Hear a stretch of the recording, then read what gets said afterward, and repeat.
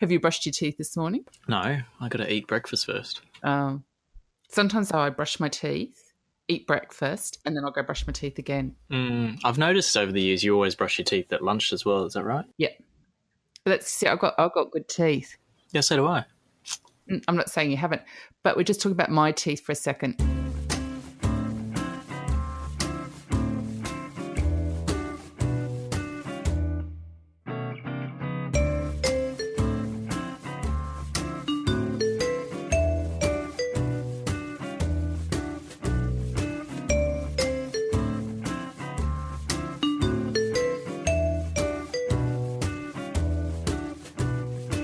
Welcome to On the Turn podcast. I'm Dale. And I'm Roxy. We've been friends for 16 years. And yet we've got nothing in common. Each week, one of us will challenge the other to try something new, something the other may not like. And at the end, we will ask, are you on the turn? What are you laughing at, Roxy? I'm not. I'm just a generally smiling person. So happy. Just so happy all the time. So this is our first episode where On the Turn has gone global, Roxy. Oh, well, I do feel incredibly international. I mean, well, I say that I don't feel international because I haven't actually gone anywhere. No. Whereas you are now sitting where? I'm sitting in the lovely village called Barrow upon Soar, which is in Leicestershire, which is where our producer / my boyfriend Rob's parents live. We've regressed to Rob's childhood and we now live in Rob's childhood room. And does Rob's childhood room, I mean, I can see a little bit because we're actually on video as well as recording. I can see a little bit, but are there is it a shrine to your boyfriend / our producer? If by shrine you mean is our producer / my boyfriend Rob a hoarder, then yes. You've got everything. And he's actually... When I had to move all my shit in, he had to clean up quite a bit. So but there's still loads of shit. Well, darling, knowing your boyfriend / our producer as well as I do, I would have guessed that it's organised shit. Mm-hmm. And I can see from a little bit that I can see in the video, it looks very organised. So well done, your boyfriend / our producer. If you're going to have shit, at least have organised shit. Well done. Yeah, no, exactly. And it was just a teaser for some of the lessons I've learnt, which for the episode we're about to start. Oh, so is the on the turn this week you turning me on to packing well? No. Being organised? It's living in a minimalist fashion. Okay. I'm going to move into the granny flat? No. God. I would highly recommend it. Yeah. But I used the shower for the first time in the granny flat the other day because my boiler wasn't working in the big house. So I went in the shower. You used my shower. I used your shower. I lived in my house for 2.5 years. I've never done anything in that bathroom, so that was exciting. What else did you do in that bathroom? I was a bit kinky. What's this? Why are we doing like this with each Sorry, other? it just regressed to when you used to do webcam sex. That's enough of that. That's creepy.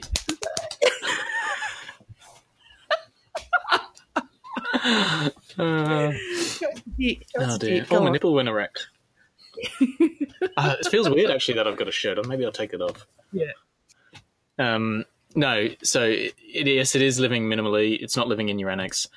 It is living in a camper van. Okay, so I'm coming to Europe to be with you to live in your camper van? No, you won't fit in our camper van. Are you saying I'm fat? No, it's just that it does sleep 4 people, but it's a real stretch. So it's really only suitable for Rob and I. Because I'm fat? No. Even though, are you saying I'm the equivalent of over 2 people? Is that what you're saying?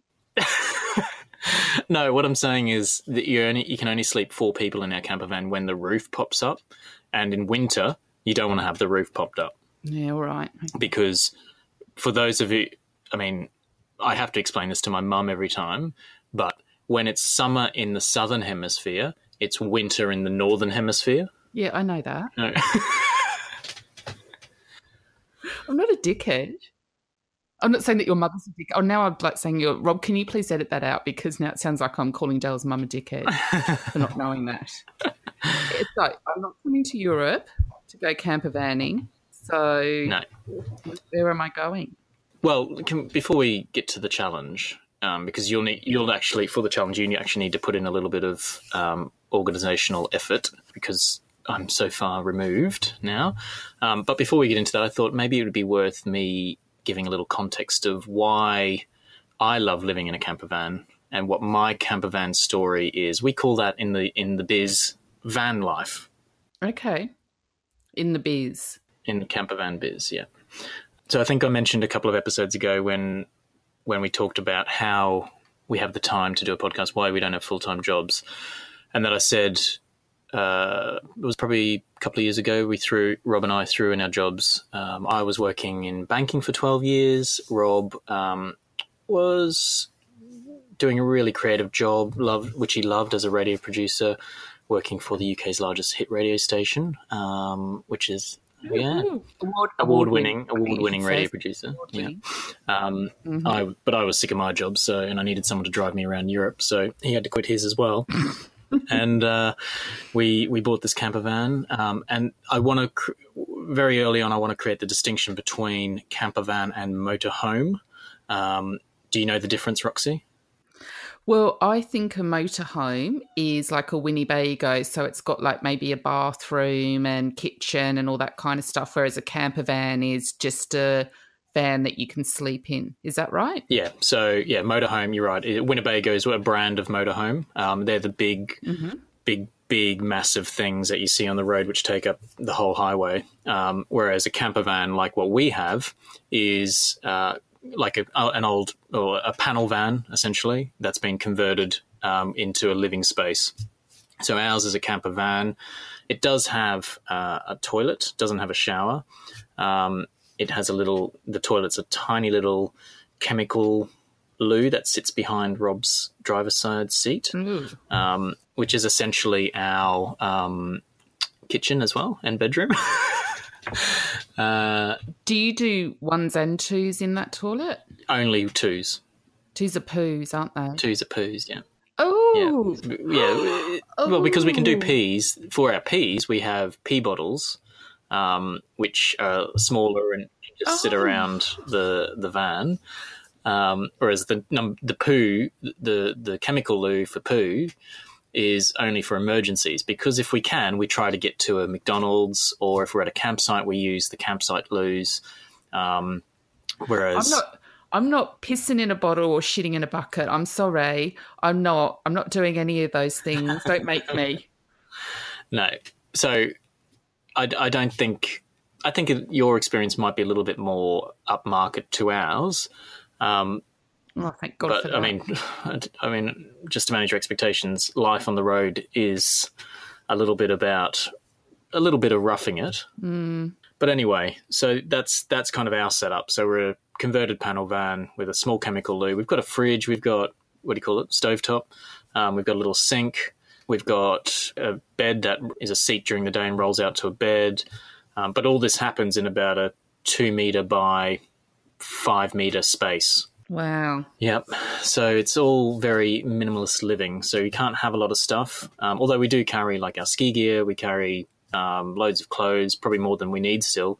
And there are a couple of other reasons why I love it, because it's minimalist, and which is something that I've learnt by living in a van, because before we moved into the van, we lived in London, and we lived in a big 2-bedroom, 2-bathroom, roof terrace sort of apartment or flat in Hampstead, which you've been to. It was beautiful. It was beautiful. I mean, that was the only thing I missed about leaving London, was that flat, because it was just perfect in every way, except for the neighbours. They were rude bastards. But what I didn't anticipate moving into the van was all the things I learnt, like a lot of life lessons, a lot of things I learnt about myself, a lot of new ways I needed to learn. So, you know, it's very rare when it's just Rob and I on the road. You're never going to be able to go into another room and just chill out on your own. You have to learn how to shut the world out in a different way to be able to have some alone time. Can I just ask you, what was the purpose of you doing the year on the road? Was it to have some life lessons, or was it just to have an adventure, or was it because you were sick of life in London and the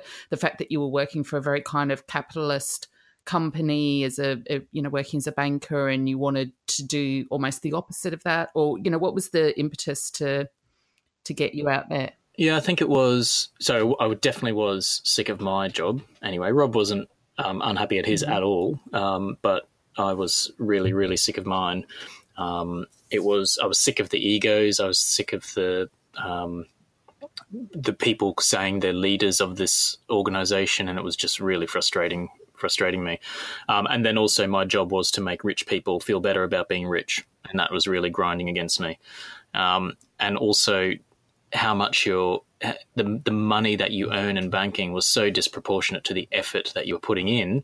It really just didn't sit well with me. So I just needed to take a step back and really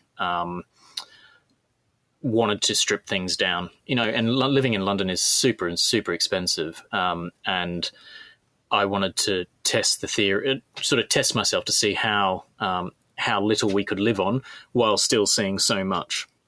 And in our first year, we left in October 2016, and we finished at September 2017 before we came to Australia for those 3 months. But we saw, we did all of Western Europe, Portugal, Spain, France. We even took a car ferry or campervan ferry over to Iceland and the Faroe Islands and did all of that. Did Norway, Sweden, Germany, Poland. So we did so much in a year, and we went from spending probably, I don't know, £4,000 to £6,000 a month in London to spending £1,000 a month in the van. So it just proved, and how much more fulfilled were we? Massively.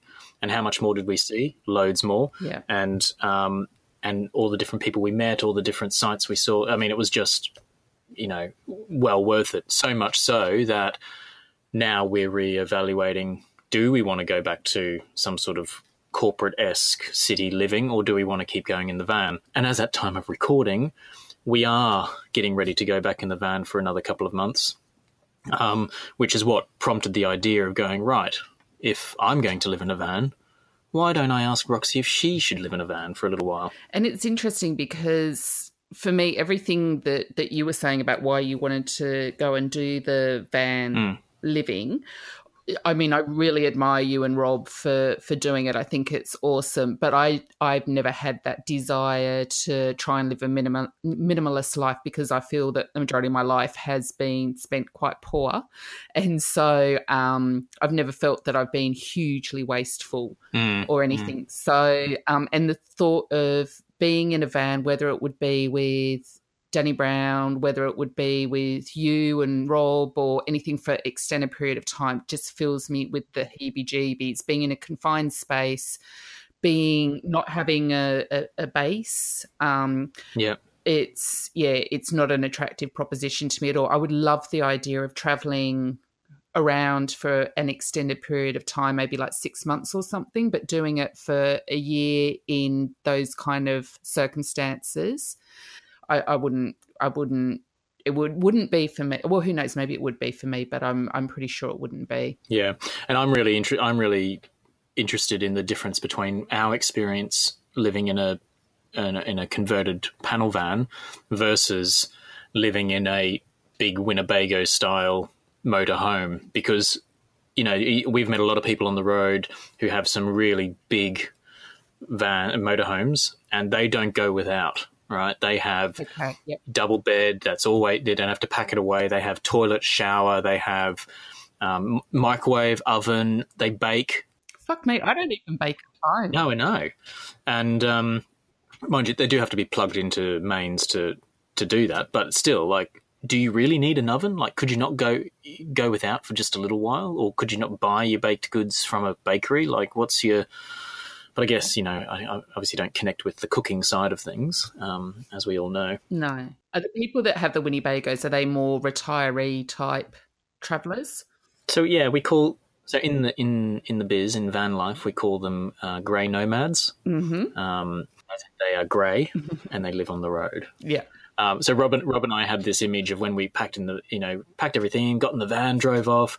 We were going to be, it was going to be us. We're in our mid-30s, Rob in his late 30s. We're going to be hitting the road, and we're going to meet all these fun-loving young people. No, for the first 6 months, I don't think we saw one young person living in a van. So there's the grey nomads, and you're the gay nomads. So I think you need to start a whole movement. Yeah. Oh, good. Yeah. Yeah, we are the gay nomads.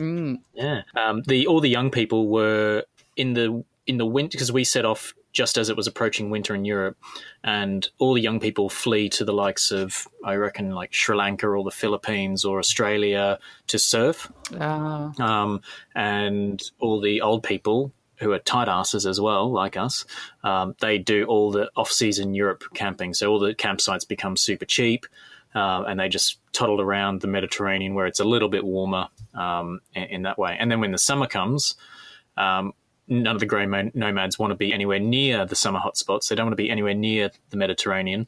So they go back home, and then all the surfers appear, and they all live in their vans in like remote beaches, surfing all day, every day. And that's not us, because we don't surf. No. Okay. Well, does this mean that I'm hitching a ride with the Nana and Poppy and joining the grey nomads? No. One of your friends recently has packed in her life, correct? Oh, yeah, Lou. Yes. Yeah. Oh, am I joining Lou? Well, you need to ask her. Oh, okay. I don't know where she is. Last I heard, she was down near her folks' place, which they live in the ACT, New South Wales kind of area. So, yeah, I'm not too sure where she is, but okay. Yeah. Mm-hmm. So give her a shout, see where she is. Okay. And then if it's not too much money, if you can go join her, because as we know, On the Turn does not have a budget. No. But if you feel like you need a holiday, why don't you pop down and join her on the road, and then do a little bit of recording, take a video, and show us what it's like. Well, I know that Lou has more of the Winnebago style van, which is good. That is good news. She also travels with her dog, Doug. So that excites me because I love Doug and and I love Lou. So it'll be nice to spend some time with the two of them. Is there a time frame that you want me to travel for? Like, am I allowed to just go for a night, or do I need to go for an extended? Yeah, look, I think definitely more than overnight. You're not going to really get otherwise it's just a sleepover, right? Yeah. In a bunk bed. So I hope if you can maybe go for 3 or 4 days. Okay. Just so you've got to try a few different meals, different setups, maybe move around a little bit in the van so you get a little bit of a long journey if you can, squeeze that in, and just see what it's like. Also, living in such close proximity to another person, I think, will be an interesting test of your character. Oh yeah, I hope I don't give Lou, if she's up for it, I hope I don't give her the shits too much, especially if she's used to travelling by herself. I'm a little bit worried about getting murdered. There is that, with my true crime. There's a lot of people that are travelling in outback Australia getting murdered left, right, and centre. Honestly, those long distance lorry drivers are just a nightmare. Is that true, or is that a sweeping statement? Well, there's been a few cases of it. Yeah, I mean, Ivan. Okay. I'm not dissing all long distance lorry drivers. There's some lovely long distance lorry drivers, and now I feel like they're going to search me out and kill me. Yeah. Just because I've said that. But no, that is a little bit. I'm a little bit frightened of going along those roads where they've got the road trains and those roads that just go on forever. But I guess if I'm only going for a few days, then I'm not going to be on those kind of roads. Yeah, I mean, you've got to. So what you've got to check, and hopefully Lou is a little bit, up to speed on this. But you can't really. I don't think Australia is a country where you can just stop and camp anywhere in your van. You actually have to go to a designated area, like a campsite or a motorhome sort of camper stop. Okay. So there might be a little bit of safety in numbers there. If it gives you any sort of comfort, when in our whole year away, we didn't have any trouble, touch wood. That's me touching wood. we had one kind of scare. Do you want me to tell you a little bit about that? Yes, please. So we were in the Czech Republic. We pulled up in this old quarry car park thing to stay overnight, and it was you can imagine it's just like a dirt area with a walking path down to the old quarry. Anyway, there was another camper van there. We stopped next to them and we set up and we had our dinner and then shut down for the night. And then at about midnight, all these cars pulled up and we're like, oh, I wonder what that is. And we're kind of peeking out our blackout curtains and watching. And then these group of maybe 5 or 6 men started walking around our van and shining lights in. And oh my God. Now we have blackout curtains, so they can't see in to the van, but we could see the lights around the edges of the curtains. And obviously our number plate has GB on it, so they know we're foreign. Anyway, then they walk off down this track and they disappear for a while. And then they come back and they're shining torches around again and all talking. And then they get in their cars and drive away. And we were ready. Like, I was like, Rob, you're going to have to get in the driver's seat. We're going to have to screech away fucking hell. But I think in hindsight, I think what they were doing was they'd pulled up. Maybe they had they were growing dope or something out in the bushes, or they were hunting for mink, with traps. This is where our brain goes. They've obviously got mink traps out there. And they were just checking out the vans that had parked up overnight, not aware that there might be people, or not thinking that people might be a little bit spooked by if they're living inside it. Anyway, that was the only trouble really we had. It scared the shit out of us, but we were fine. I think it's good, though, if you're travelling for a year, to have at least one brush with death story. Yeah. And really that was it. Everywhere else it was super safe, and you have safety numbers. So if you're with other motorhomes and camper vans, you kind of, stick together and help each other.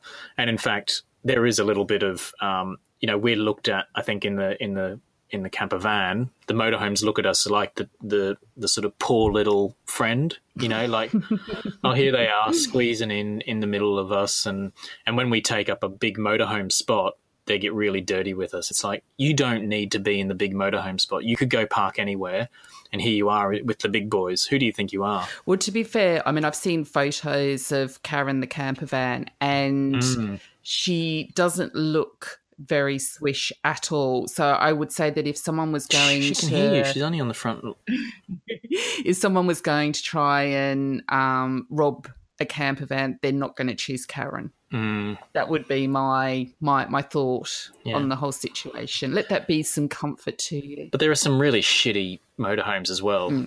Well, I'm not going in one of them. If Lou's up for it, then if Lou's not, then I guess I would try and find a nanny and Poppy to hitch a ride with. Would you like me to tell you where I am on the tonometer with this whole? I definitely would. Yeah. Okay. I think if it does end up being Lou's van, then I would say I'm a 5, because hers is quite a luxurious van. If I was travelling in Karen camper van, it would probably be a 2. Oh. The thought of having to urinate in a bottle or shitting in a bucket. I'm 48 years old. It was my birthday last week. I'm 48 years old. I do not need to be shitting in buckets or pissing in bottles anymore. That happens again when I'm about probably 75. That's when that all starts. When I become your full-time carer. When you become my full-time carer. I'm going through a little period where proper toilets only, please. Yeah. Well, I think you should, even if, because Lou will have a chemical loo in her thing, and it's exactly the same as ours, right? But it will look like a toilet on top. Yeah, that's fine. That's okay. If it can con me into believing it's a proper toilet. I've used the loos at festivals that have the, the portaloos or whatever. I've used them. So I'm not... The Thunderbox style. Yeah, so I'm not completely adverse to chemical toilets. I just don't... If it looks like a bucket, then that my big fat ass isn't going anywhere near it. Weirdly though, because ours is... you lift the lid up. It's a toilet seat. It's not. It's just really compact, and you're putting in a really tiny hole. But actually, I've never shit more perfectly than I have on that, because you're kind of squatting. And you know how they say you should have your feet up when you poo anyway to kind of open up your whatever sphincter. Yeah. And, perfect poos, like complete ghosties. So I'd be completely fucked because whenever I've tried to do that in countries where the only toilets they've got are squat toilets, I can't keep my balance. I get performance shy. It's just, but I mean, if I'm only going for I can go for a few days without doing a poo. It's fine. I tend to, on holiday, I tend to get performance shy anyway. So, but I will, if I do a poo, I'll let you know. Yeah, please. Don't take photos though. I don't need that. Okay. Off you go and let me know how you get on. Okay, darling. Thank you for this challenge. Bye. Okay, love you. Bye. Bye. Bye-bye. I'm at the airport waiting for my flight down to Melbourne where I'm going to meet Lou. I had a lot of difficulty packing because I live in Brisbane. She's down in Victoria and the weather is about 20 degrees different between the two. And also I've got no idea what one is meant to pack for van life living.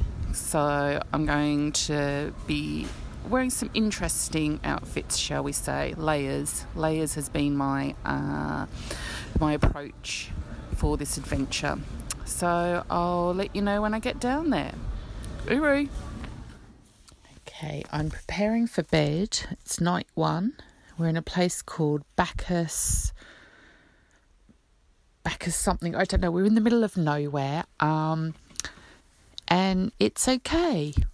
It's okay. I have not had to do a wee in a bush yet. I can't do a poo because obviously I've got performance anxiety. But yeah, it all looks okay. I think it's going to be all right. I mean, I know it's only night 1, but I think it's going to be all right. Breathe. 1.6 kilometres. We're in Lou's van. It's the second day. I arrived yesterday. Had a pretty good night's sleep, all things considered, and we're in Bacchus Marsh, which is a lovely old town. Beautiful buildings. Went to the pub last night. That was fun. Just had an amazing breakfast. And now we're going to Lurdenberg. Good. Yeah. And the Siri keeps saying it, Lurdenberg, like she's proper Swedish. So I'll try and see if I can get her to say that for us later on.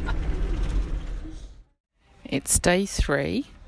We spent last night at a place called Blackwood, but I couldn't record anything or do anything because we had no Wi-Fi and no 4G and even no 3G, so SOS only. It was lovely and fabulous and really quiet, and today we're at Ballarat and I don't know if you can hear the music in the background. We're on a very different campsite to the one we had yesterday, but we've had an amazing day. So yeah. It's 3:13 a.m. and I woke because I needed to go to do a wee. So I tried to do so without waking up Lou, but she was awake anyway because she'd just been to do a wee. I had to get down the ladder, open the door of the caravan, walk up to the toilet block in the dark. But it was okay, I survived. And I've been to do a wee now, and now I'm going back to sleep. Okay, report over. It's the last day of On the Road with Louisa and Dougie Bush, and we're just driving from Anglesea to Melbourne, where Louisa's going to drop me off at the airport. And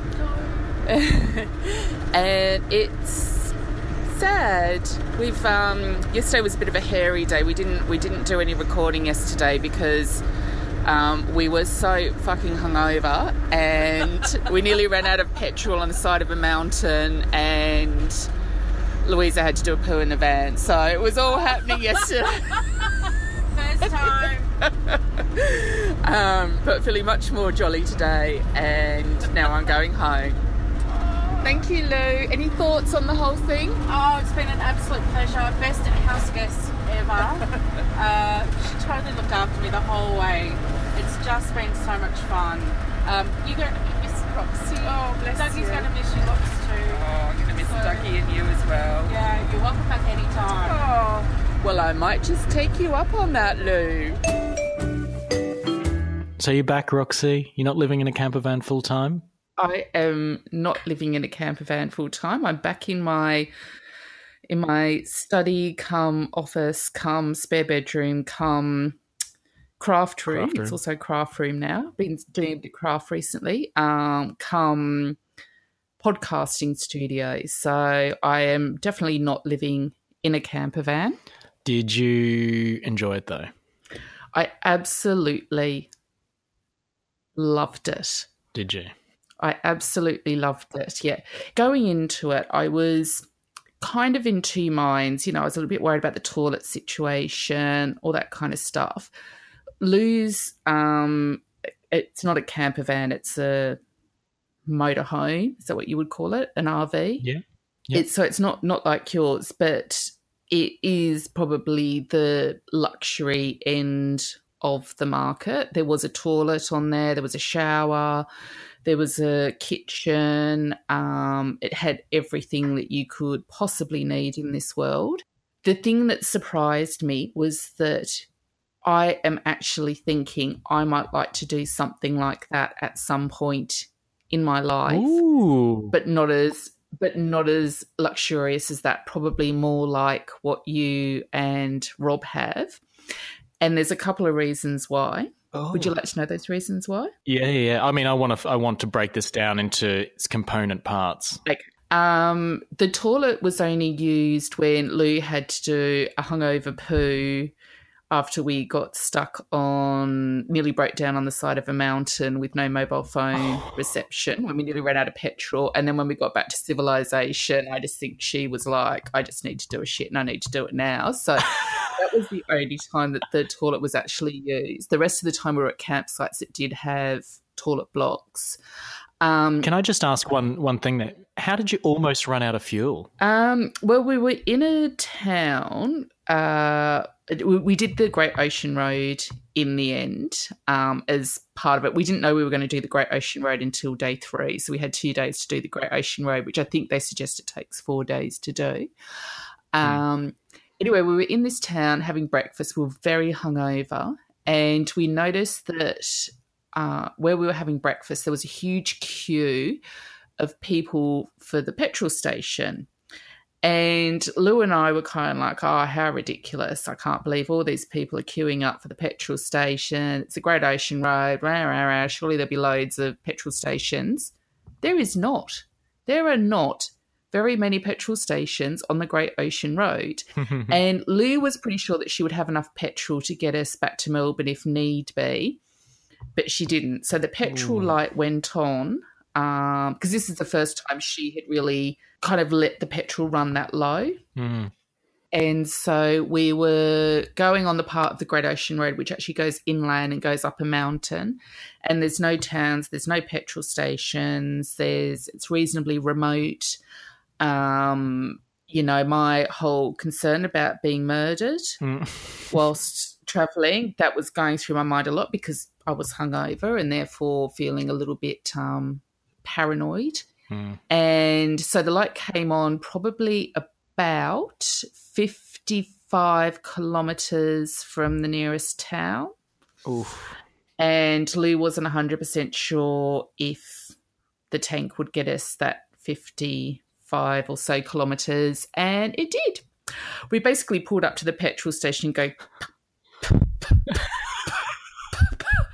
but we got in there, so it was fine. It was fine. Oh, dear. It was fine. And actually, as it got closer and closer to the town, it was once we got to 15 kilometres, I thought I can walk 15 kilometres. I can go get petrol for us and then catch a cab back and rescue Lou and Dougie the dog.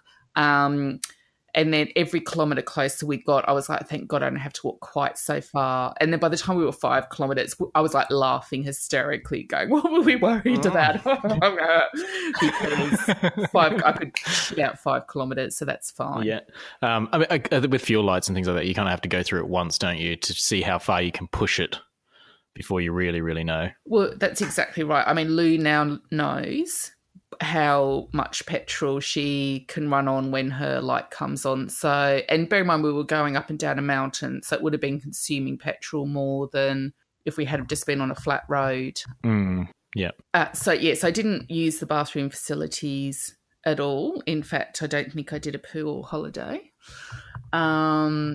And whenever I did do a wee, there was only one night that I had to get out of bed to go and do a wee, which involved turning on my mobile phone torch and walking down to the toilet block. So that was pretty good. I felt reasonably civilised. Is that the bit where you recorded at 3 a.m? That's correct. That is correct. Yeah. That was a bit creepy. I did feel reasonably like I was in civilization, albeit that one of the campsites that we stayed at, which was actually my favourite, at a place called Blackwood, was extremely remote. We were the only people in our part of the campsite, and there was no mobile phone access. So if there was an emergency, we would have been stuffed. Don't you find that, well, I don't know how much camping you've done in the past, but Rob and I certainly noticed that it doesn't matter whether you're in a camper van, a tent or whatever, often the conversation always comes back to toilets and toilet activity, how you're going to go to the toilet, how your movements are, that sort of thing. Did you find that? Did you find you and Lou talked about it a lot?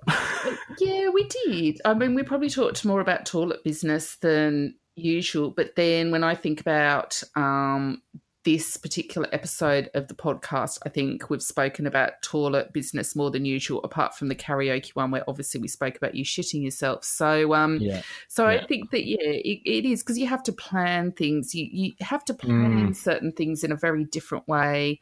Now that I'm a consummate van, what do you call them? Van lifer. You do have to plan things differently. So your toilet business is a major factor. I don't know how the grey nomads cope, because you know what they're like with their colostomy bags and their weak bladders and them shitting themselves all the time. I mean, it just must be torture for them. Yeah, no, agreed. And what I would say, you don't even have to talk about your bowel movements and your piss activity. You don't even have to know the people. We were staying in a just like on a beach somewhere in Portugal, and this crazy old Dutch lady came over and proceeded to tell us about how to make sure our pee doesn't stink in our piss bottles, and also how she keeps her own shit in a saucepan in her own camper van and uses it as compost. Oh, okay. No, now I have heard of people doing that. I always thought you couldn't use anything that had a meat-based diet as compost, but there you go. I mean, thank you for the science. I wasn't even aware of that. So, but she did look like a dirty vegetarian, you know. So it was probably okay. Oh, okay. Yep. That's why we can't put Valentine's poo on our veggie garden. But you can put horse shit and... you don't want to give him a plant-based diet? No, he wouldn't cope. He's definitely he's a meaty eater, that Val. He's a meaty eater. So you were there, how long were you there for? Was it 5 days? 5 days, yeah. I feel like it was 5 nights as well, but maybe it was 6 days, 5 nights. Oh, maybe it was only 4. I don't know. Right. I was there, time has no meaning to me in my life. So I was there for either 5 days or 5 nights. And it was like a loop from Tullamarine, Melbourne Airport back along the Great Ocean Road back to the Melbourne Airport? So what we did was, the plan was to go to Ballarat and the other place beginning with B that I always forget its name, another mining town. Bendigo, thank you. Anyway, as we left the airport, because Lou had to go in a special lane because she's got the big RV, so from the pickup point she had to come and pick me up from a special area. And then we got so excited talking to each other that basically we did a circuit of Melbourne for about 2 hours. And it was peak hour traffic as well. Oh. So then we decided that actually we weren't going to make it to Ballarat that particular night. And that's when we ended up making a detour at a place called Bacchus Marsh, which we knew nothing about, and went into, and it was site, got ourselves set up, and then went into town and had a counter meal. And anyone's going to Victoria, please go to Blackwood. It is such a cute place and beautiful nature, and lots of wombat holes. He was lovely. Big shout out to him. I can't remember his name. We met this old fella that came with in his van and his dog. He didn't have very many teeth. The dog did, but the man didn't. Go to Dalesford. So we did. Yeah. Oh, and we had a little minor accident as well, where Ooh, what happened? Lou misjudged parking and ran into a car. Yeah, it was a parked car. Explored Ballarat and bought Lou a toaster because she didn't have a toaster. Did you get a special motorhome version of that? No, I just bought the cheapest one I could get from Big W, $9. The next day we went down to Great Ocean Road, got fucking hammered down the revolting local pub. Great steak, great food. And then we ended up at a place that whose name I can't remember. And then the day after that, and a indoor-outdoor swimming pool. I know, it was posh. And then we drove to Melbourne the next day, and Lou dropped me off and I went home. Oh. Rob will probably have to cut all of that out. That was the most boring story. I'm so sorry. That was more for your information rather than our listeners. That wasn't boring, but we could do the little music thing again. Yeah. Did you get hammered every night, though? Or was it just that once in... Oh, right. Yeah. Yeah, no, we were pretty good. I think that it's weird, like, for me to not have that kind of structure of working and chores to do. I mean, once you got yourself set up, there kind of wasn't really anything that needed to be done. And I find that quite difficult. Like, I find it difficult to go from having this list of chores or things that I would like to do around the house to actually having none of that. And so I found it really difficult to relax. And, I just couldn't sit there and just read my book or anything. And I think that's just indicative of where my headspace is at the minute, where I've got a lot that I want to achieve in my life. And sort of I feel like being on that kind of holiday, not doing something felt a bit wrong. I think when it comes to routine, like we certainly found when we left, even though we were keen to shake off the routine, we were still yearning for routine. So we ended up finding routine in, like, for example, going down to the shop to get a baguette every day, or Rob cooking and then me going off to the campsite sort of sinks to do all the washing up. And that would be part of the ritual of the day. And you kind of ended up looking forward to these points throughout the day. They were like your checkpoints, and everything in between was just up to you, whatever you wanted to do. And I get that. I found that, by day 5, when we pulled up to the campsite, I knew you get the cable out for the electricity, you plug that in, you attach the hose to the water supply, you do, I get the mat out, the tarp out, so we don't get any sand or dust or anything into the caravan. So I was really getting into how things work, and little things like in the camper van, the fact that the cupboardies, when you close them, you have to press a button so it stays closed, and how to pack things so it doesn't move during your journeys. Yeah.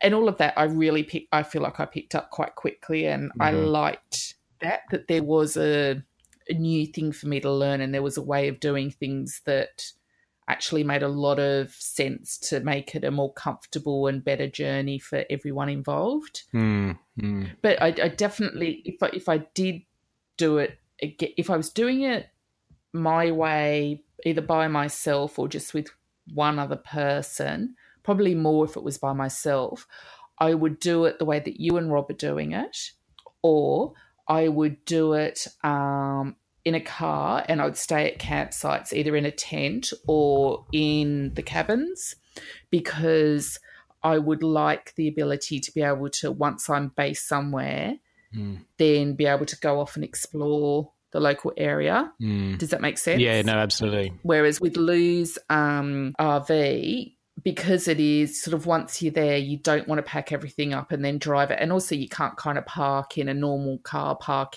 in the middle of a town or anything like that. It's not that easy to manoeuvre. Yep. And I think that I would find that a little bit frustrating. Yeah, when you're saying you would do it the way Rob and I are doing it, you mean in a smaller vehicle? Absolutely, because then I would be able to drive that as well. I don't think I would have been able to drive Lou's, well, I would have done if I had to, but I would find it a little bit nerve-wracking driving something so large. Yeah, and I think like that was a big thing for us when we chose Karen the camper van, because we count as a car when it comes to things like for ferries, and when we go into undercover car parks, you know, we're less than 2 meters, so we get into most places, and we wanted that flexibility.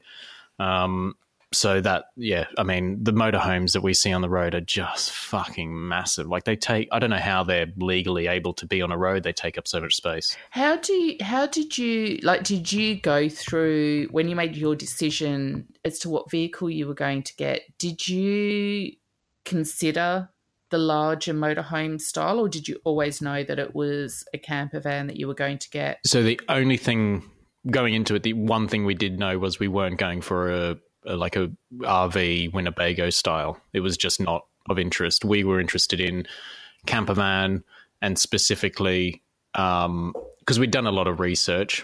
We were looking for, I mean, what I'll do in our show notes, we can include like a blog post we've done in the past about the sorts of setup that we've got and the decision-making process we went through.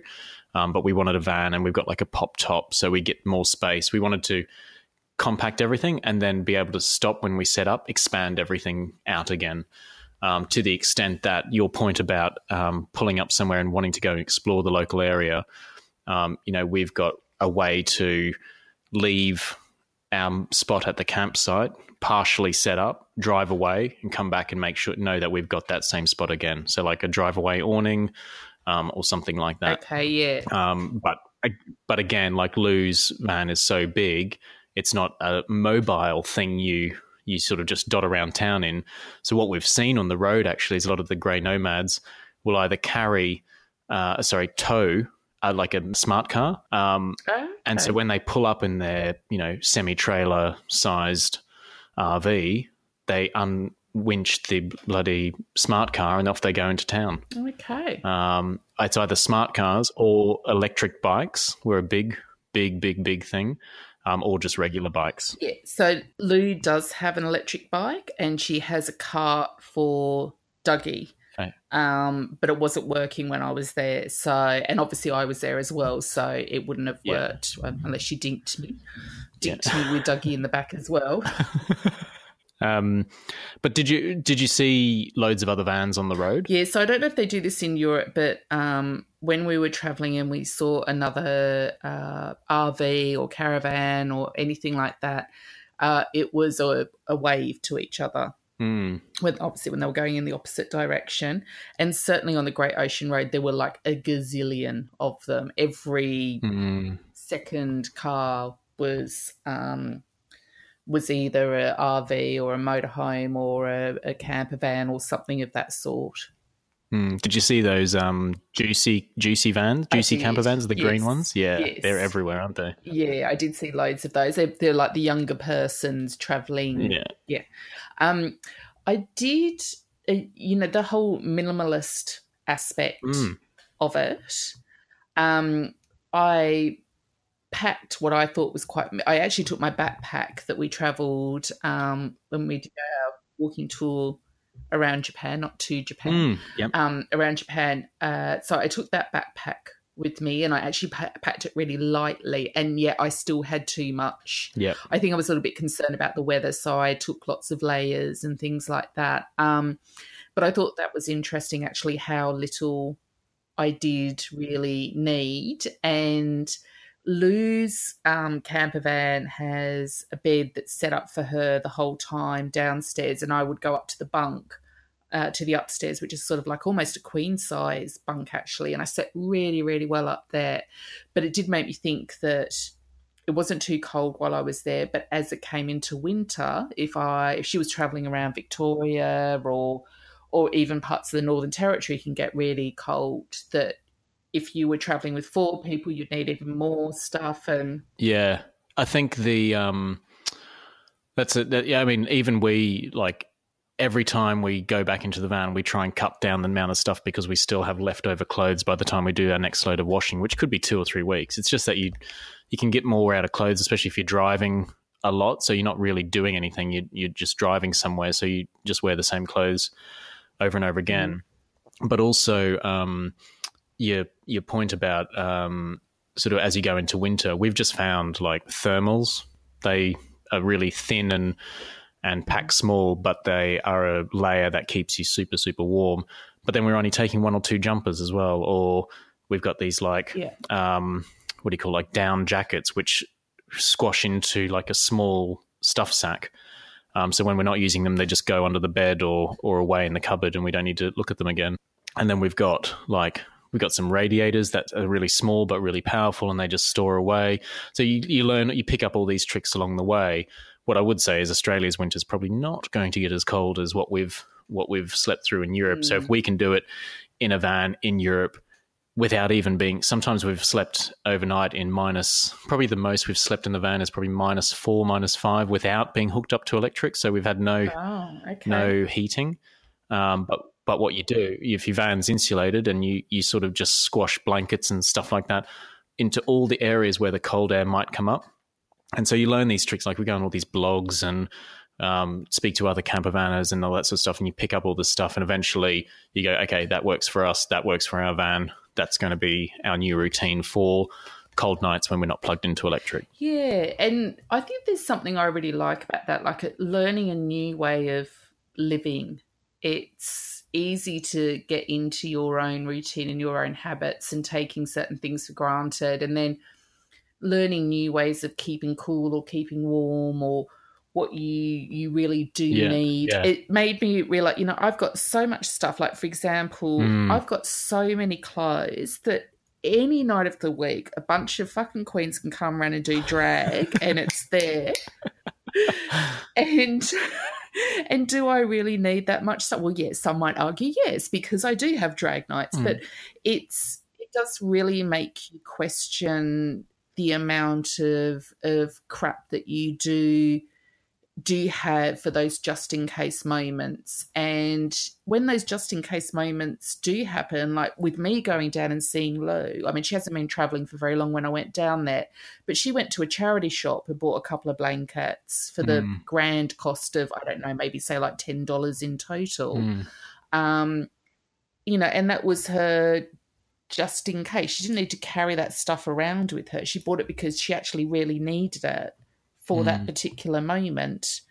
And I think that there's something really right about that. There's something really not admirable, something really right. That's the way it should be. I think we live in such an excessive society where we do accumulate so much rubbish and junk and excess that we don't need. Well, there's two things that I take away from what you're saying there, which really strike true with me.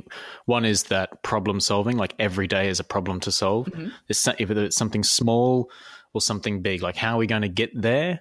How are we going to get into that medieval village which has really tight roads and no parking? How are we going to do that? Or is it how are we going to sleep tonight because it's going to be -5 and we need to be warm? Are we going to go to a campsite? Are we going to, what are we going to do? Or we don't have much money, so do we need to save money? What are we going to do? Like that kind of problem solving really appeals to me. The other thing is that you said there was the just in case.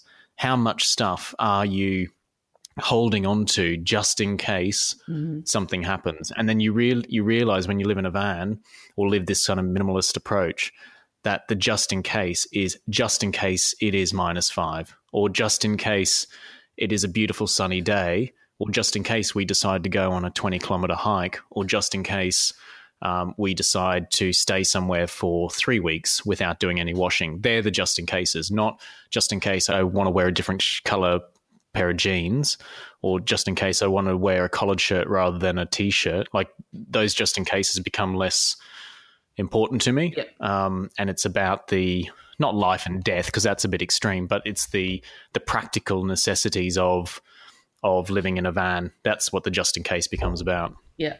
Yeah. And I think that's a good lesson to learn. I think it would be very difficult to have that in your life if you were dealing with work and bring up children and having all that other stuff around you, because you just want the easiest way of doing things, and there are lots of just in case moments that will happen in that situation. Yeah. And look, I'm acutely aware that, we don't have kids, we don't have debt, we don't have property, all those sorts of things. So it was very easy.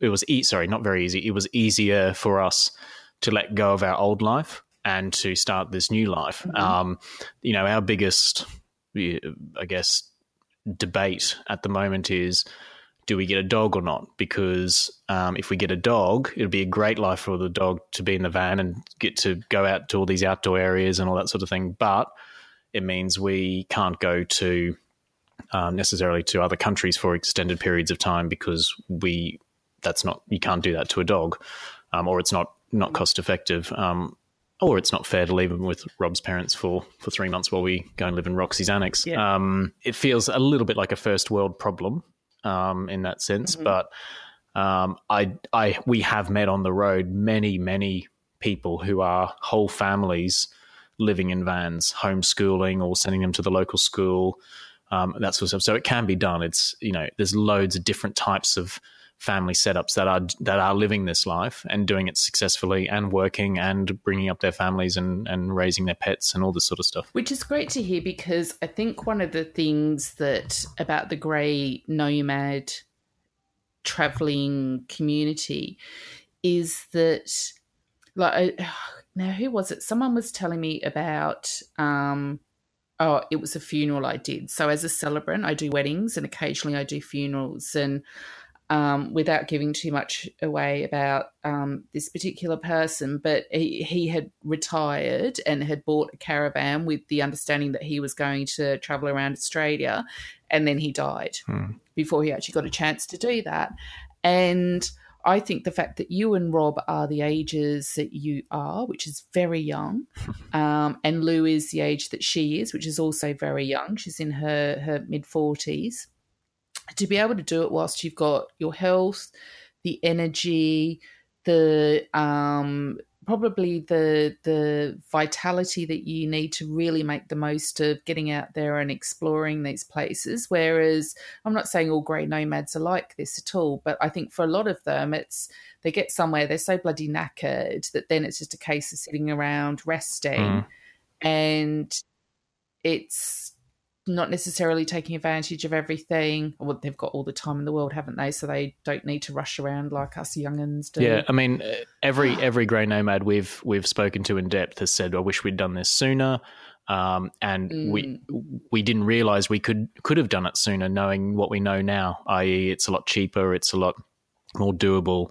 One couple we met in Poland, they were going to do it for a year, rented out their house in Oxford or whatever. We're going to do it for a year, and they're now 3 or 4 years on because they just figured they can do it. And they just keep traveling around and round and round, and they get the income from their property. So their circumstances mean they don't have to work. They're still young. They're still like early 60s, and they just live off the income from their property, and off they go around Europe every year.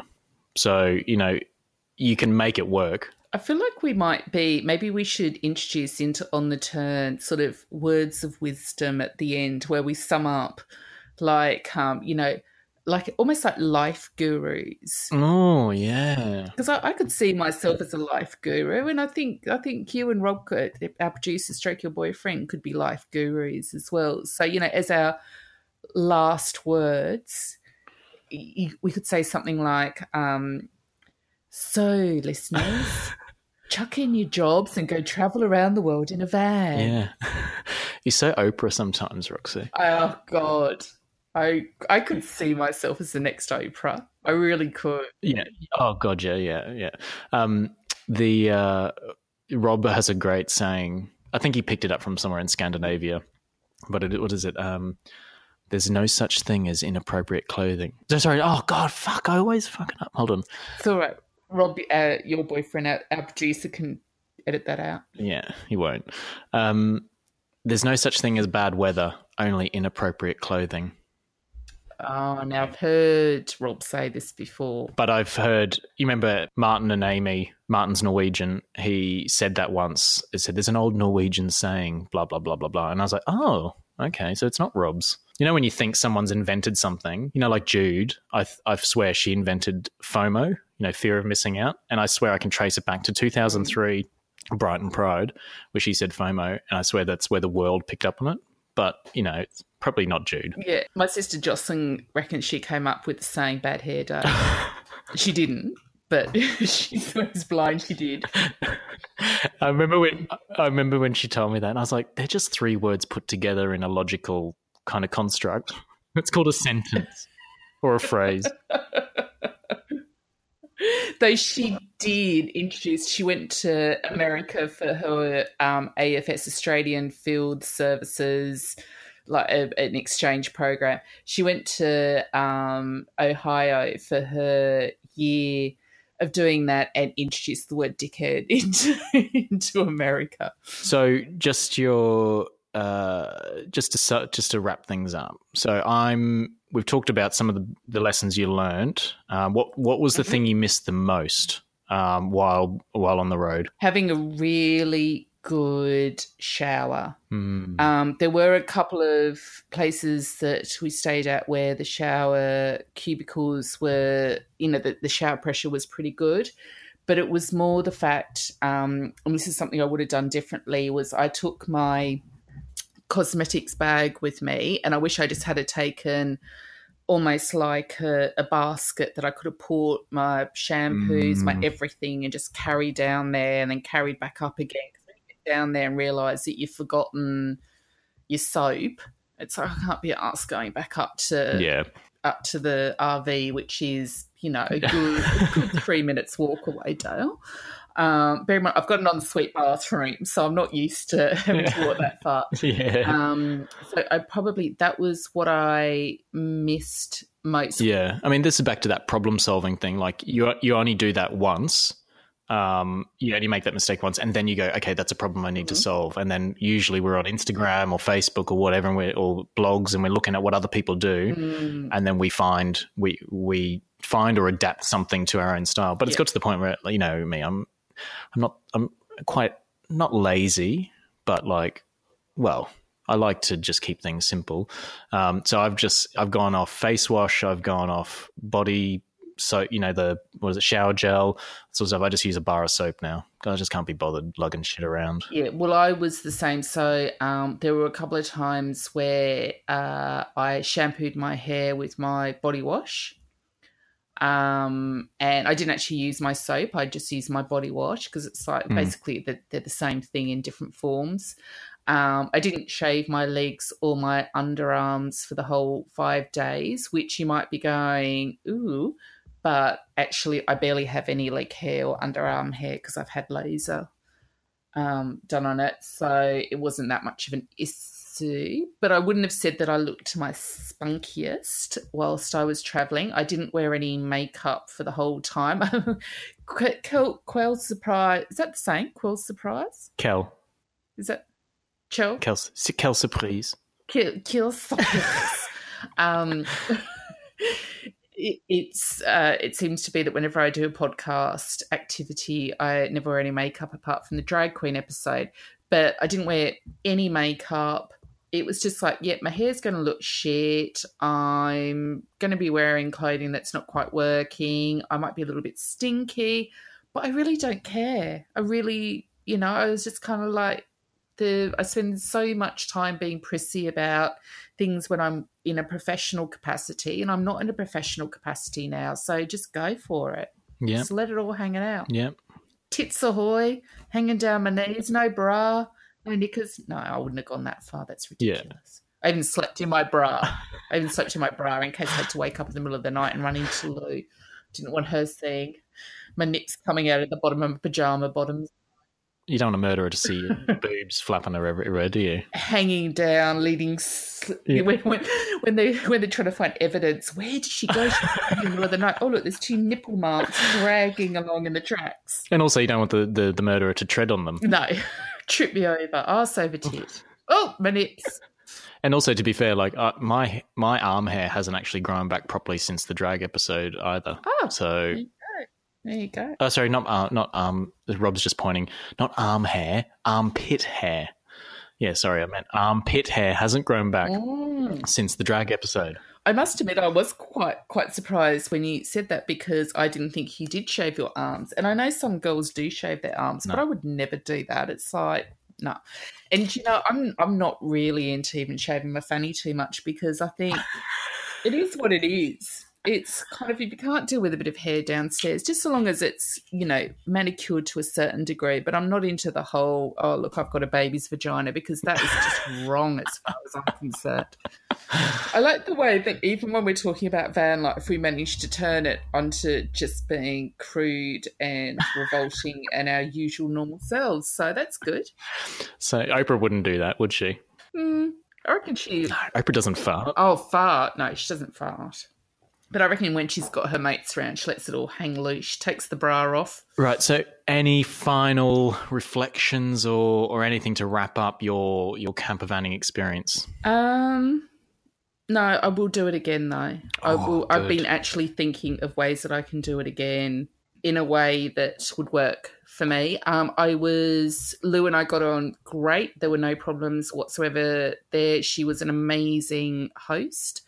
You know, she did do all the driving, and bless her for doing that. So now her and Rob should probably have a good old chinwag about that, about having a passenger that either refuses or can't drive. So, yeah, I was a little bit, you know, I didn't want to give Lou the shits or whatever, and I'm pretty sure that I didn't. So I felt quite pleased with myself about that. No, it was good, and it's definitely a way of seeing a country that you cannot see in any other way.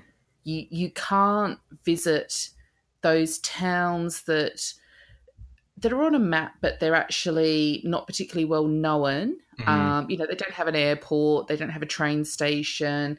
They're not the big, you know, the locals might go there, or other people in the local area might go and visit them, but otherwise, why would you go there? Like Blackwood, like why would you go there? And yet we came across this most extraordinarily beautiful little town, and it made me feel a bit ashamed about how little of Australian history I really know. So when we were in Ballarat, we went to the Museum of Australian Democracy. Yep. I think that's what it's called. It's called MADE. Yep. So I learnt things whilst I was travelling, and I wouldn't have done that if I was ever going to fly down to Victoria. I'd fly down to Melbourne and spend the majority of my time in Melbourne, and probably all my time in Melbourne.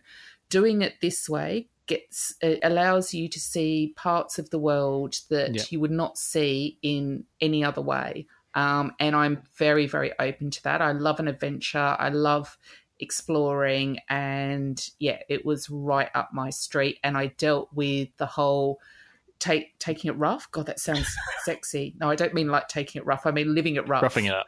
Yeah. Even that sounds a bit weird. Roughing it up. That sounds kinky as well. But you know what I mean?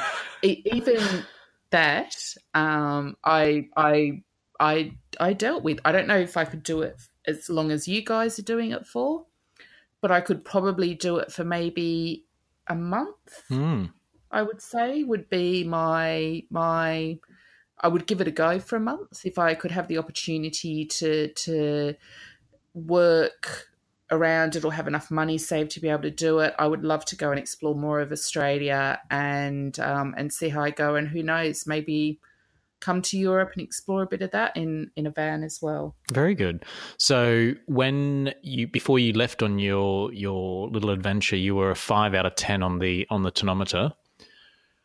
Roxy, where are you on the tonometer right now when it comes to campervanning? Well, whilst we've been recording this, I've had a whole bottle of wine, and I'm a 10. A 10? I'm a 10. Oh my God, we've made On the Turn history.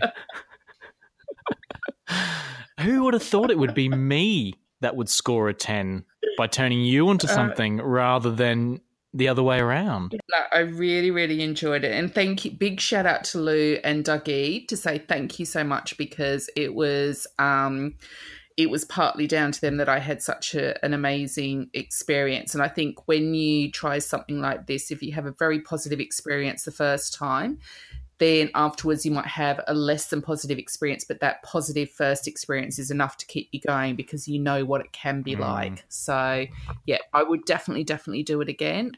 When the opportunity arises, I would definitely try something like this again. Oh, that's really nice. I've just welled up a little bit. Oh. Yes, thank you to Lou and Dougie for taking in you, Roxy, because... we know how hard that is to take in Roxy. But I was going to say as well, if obviously all the photos, videos and show notes will all be on our website, which is ontheturnpodcast.com.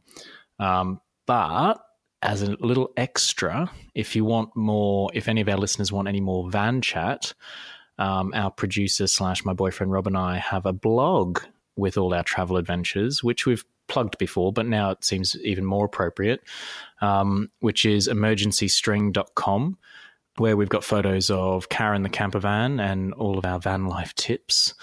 And did you know, Roxy, this is our 10th episode of On the Turn? Fuck me, is it? Yeah.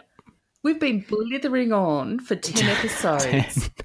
10 goddamn episodes of our dribble. Jesus Christ. God, we can bullshit, can't we? I know. But I don't think once we've said to anyone who's just picking up on this might be their first episode that they've listened to, that we've got 9 other episodes of bullshit that they can go back and listen to.